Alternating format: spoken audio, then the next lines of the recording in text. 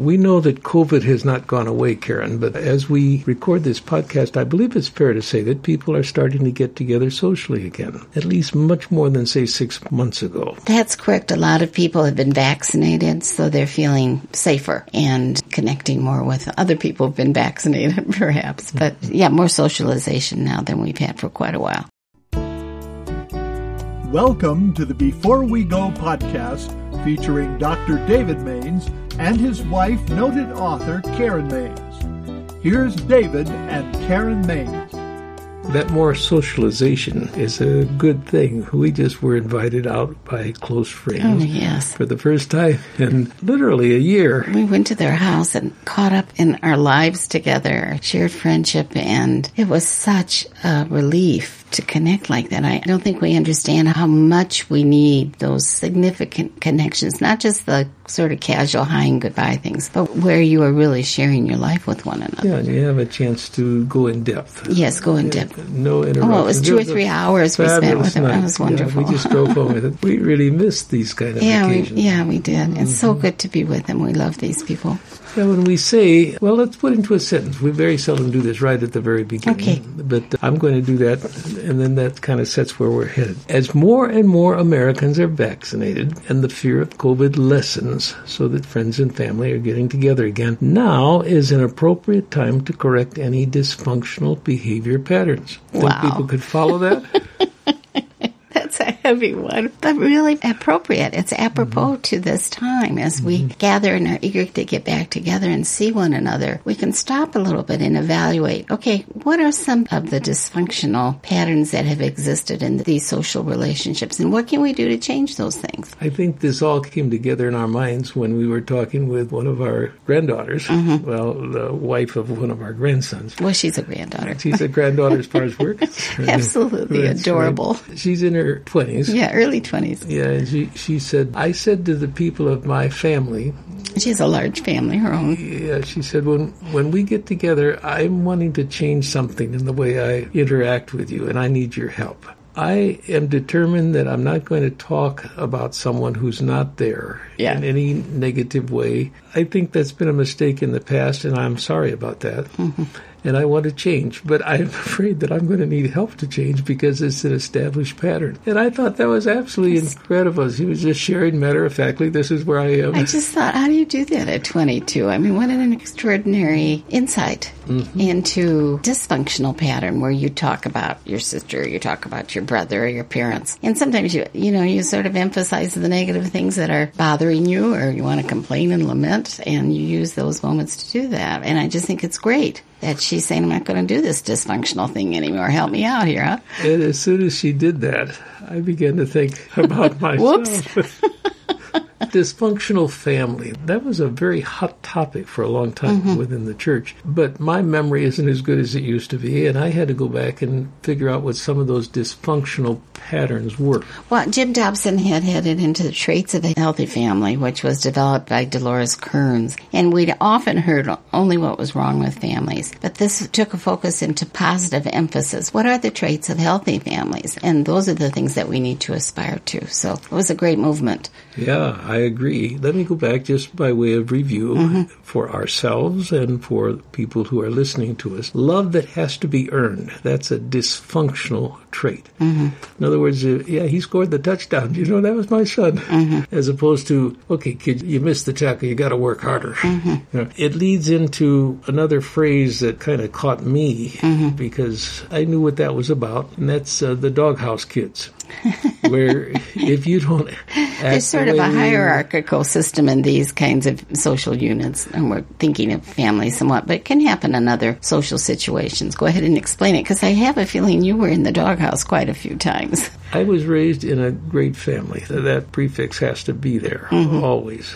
I have to be careful because these are traits that have been passed down through the generations, and this can involve me, where you tend to pay less attention to this grandchild, and they're kind of put in the doghouse because they are different. And anybody with any number of offspring, you can go over in your mind, and some people are just very easy to love. It's a beautiful child, and always just charming charming and intelligent, and then there's a child that doesn't quite fit. Quite fit the family mold. Yeah, what you're used to. Maybe very independent and goes his or her own way. And you have to be very careful not to say, we got to put that one in the doghouse.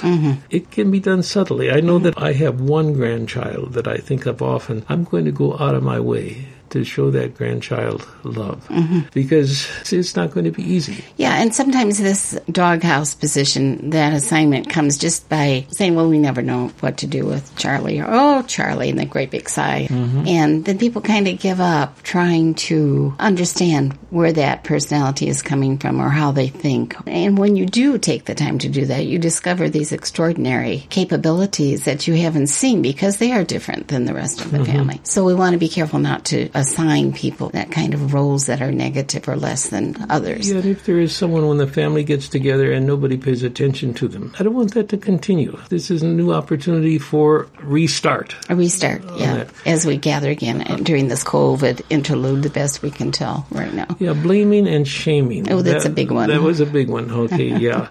Can't stand another day with your mother living with us. She sours everything. Nothing has gone right since your mother came and moved into the house. What is that kind of thing? She is the huge problem that just wrecks everything else. Yeah. It sounds funny, but people actually get into those kind of modes. Right. Instead of solving the problem, saying what can we do to make a difference and change things. And the other side of that coin is that everything would, everything would be all right if you just did what you were told. Yeah. Yeah. You screw up everything. Yeah. Now, let's talk about the difference between blaming and shaming. I think it's a big difference. Which is worse? Oh, I think they're both bad, but shaming actually goes to the core identity of a person. You're no good. Okay, so blaming says it's your fault. It's your fault. Yeah. This happened because if you had done such and such and you didn't do such and such, then this wouldn't have occurred. Yeah, now shaming is you always do everything wrong. Everywhere you go, you ruin it. It goes to the core of that person's identity. And neither one of these are appropriate at any time. And I think when a child or a friend has done something wrong, then we need to say, how did this happen? How can we keep it from happening again? And if it's a pattern, let us come close to you and we're going to figure this out together. So those approaches are much, much better than... Those are the healthy family Those are the healthy approaches. Not just family, but social situation or friendship. I actually wrote a book on the dysfunctional church family because these patterns go, if they're in the homes, they'll go right into the church they get translated family. into the church relationships. They really do. Let's cover one more. There are probably 8 to 10 really big ones like this. This is unhealthy comparisons and competition. Your older brother made honor roll every time. That kind of thing. That's pretty subtle. It's not subtle at all. It's up front, but it's subtle as far as what it does to the person who hears that kind of thing. When your cousin was your age, my dear, she was not only married, she had 2 kids. How much this goes on. I'm laughing because it's just so much a part of our social language. Yeah, unhealthy comparisons and competition. So what we're saying is these things are more common than we're aware of sometimes. And there's a new start in life. We have an opportunity to say, okay, we're going to begin gathering as best we can tell, certainly among those who have been vaccinated and with masking, according to CDC, with those who have not been vaccinated yet. And this is an opportunity to identify what those unhealthy patterns are in our social situations and to look at them and say, okay, how can I contribute to change? How can I be like the Mains's granddaughter who said, I'm not going to talk about family members if they're not here. And, of course, we're talking about the changes that need to be made in the lives of the people listening to us because we don't have to worry about this. We're very good at everything. Yeah. Why do you think we're doing this podcast? This topic. There you go. Expose. The reason we do these is because we're working with... Actually, the truth of the matter is we are working on these. I've said in my life, now that we've had some of the grandkids come back and say, hey, we get to visit with Papa and Nina. I've seen I have to be a different person. And one of the ways where I'm working on this, which I can name several, but this is one, and it's not quite as hard for me to talk about it. I enjoy being with the grandchildren very much, the adult grandchildren. All of them, all ages. There are 9 of them, and they're stair steps from 8, I think it is, up to 20, mid-20s. Late 20s. Late 20s, okay. I enjoy the repartee. You love to get funny and laugh. I love to see you laughing, too, and everyone's laughing with you. Yeah, but I've said to myself, I don't have that many more times in my life. I just turned 85, and I need to make sure that I have serious conversation well with my grandchildren. You have other gifts to give them. You have a theological understanding, and I think you had theological conversations with We've had wonderful grandson who's very interested in that kind of conversation. So what are the gifts that I can give them that perhaps other people can't give them because of my years of study of the Scripture and my walk with the Lord? And the interesting thing, Karen, is I said to myself, I have to be careful not to let others pull this into a just enjoyable, delightful time. And then I think, well, I think I'm the one who does that as much as anybody. So I have to set a tone of more seriousness. Or otherwise, I'm going to go out laughing, Yeah, but having done the best that you could have done in those social situations. So this is a reevaluation time for me. And so we're asking our listeners to really use this time to do their own reevaluations. You're going to see so-and-so, or oh, how wonderful this group is going to gather. Or so what are some of the dysfunctional habits that have grown up in that group or certain people in the group, and how can you help to avoid it yourself? And then how can you help to alter it into some more positive sorts of conversations and exchanges and activities that this moment before the whole society opens up again, if it does, and we get captured and taken up with everything that goes on in our lives, a time for evaluation that we can change things for the positive before we're just 80%, 100% engaged. I'm going to go through that long sentence again. We usually call it a key biblical truth. It doesn't sound very biblical. It just sounds like, I don't know. The Maines have come up with this, but I think it is biblical, and I'm going to ask the question when I get to the end of that. Can we think of anything, how this jives with what Jesus taught, okay?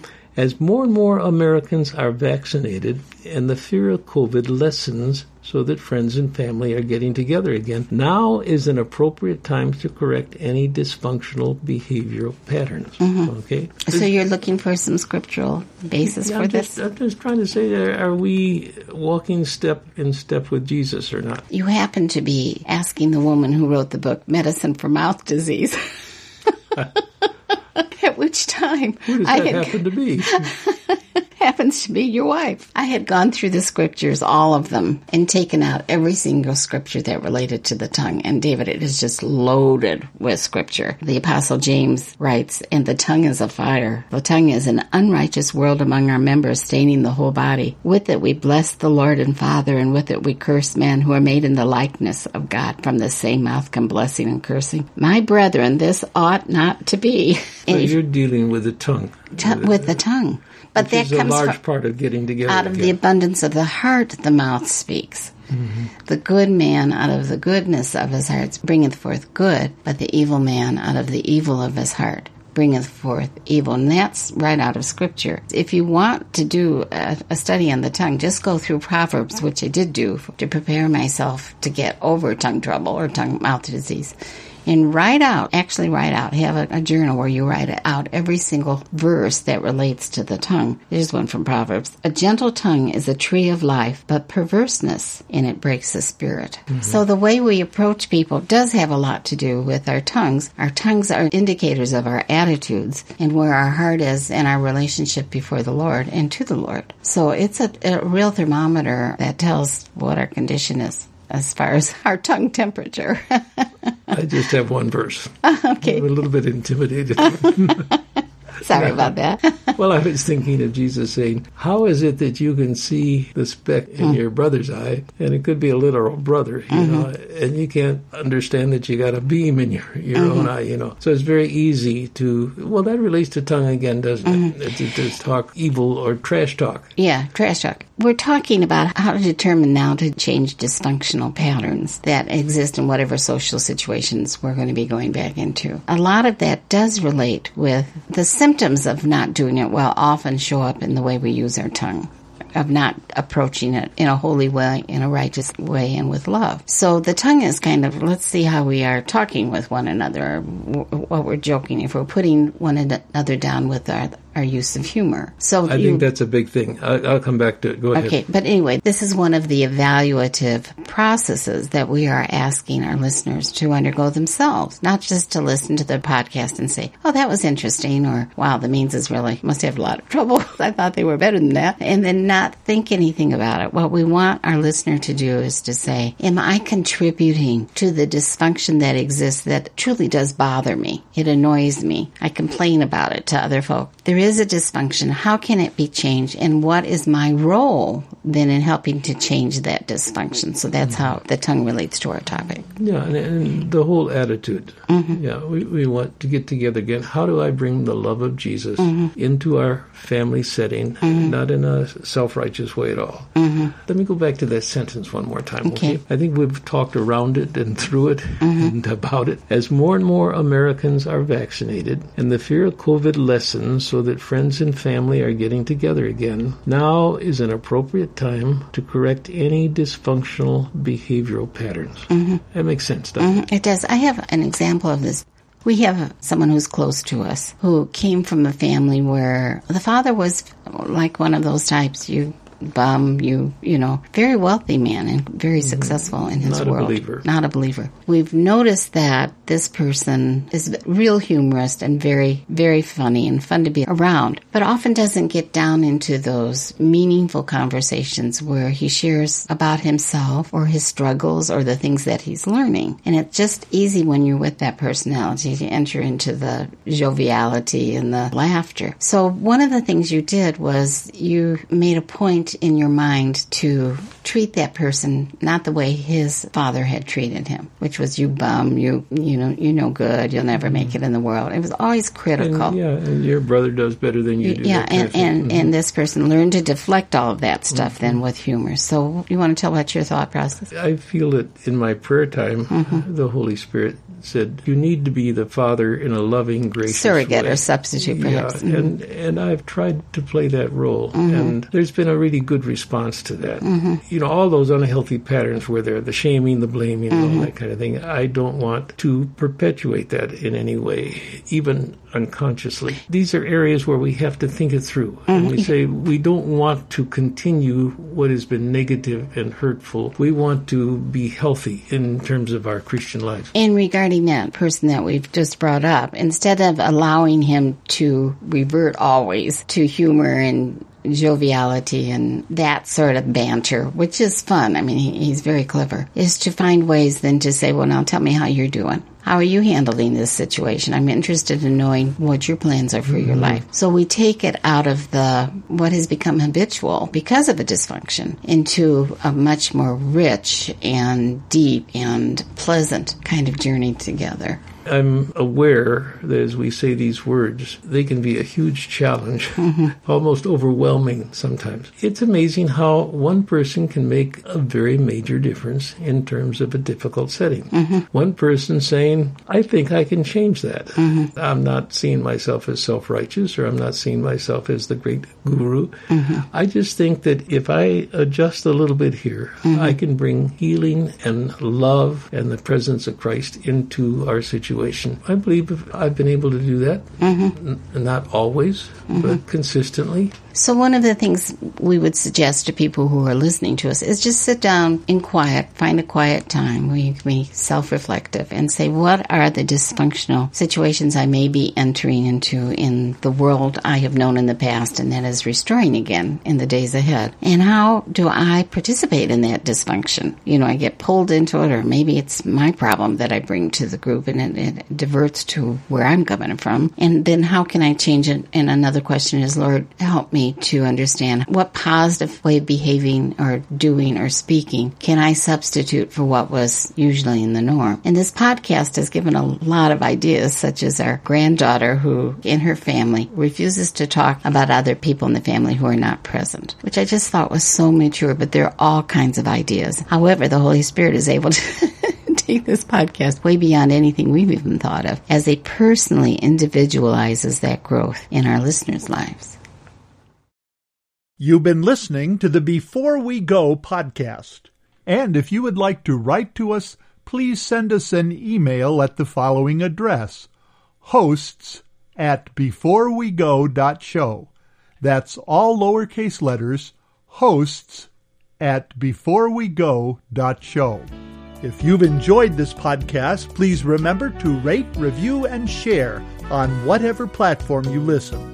This podcast is copyright 2021 by Mainstay Ministries, Post Office Box 30, Wheaton, Illinois 60187.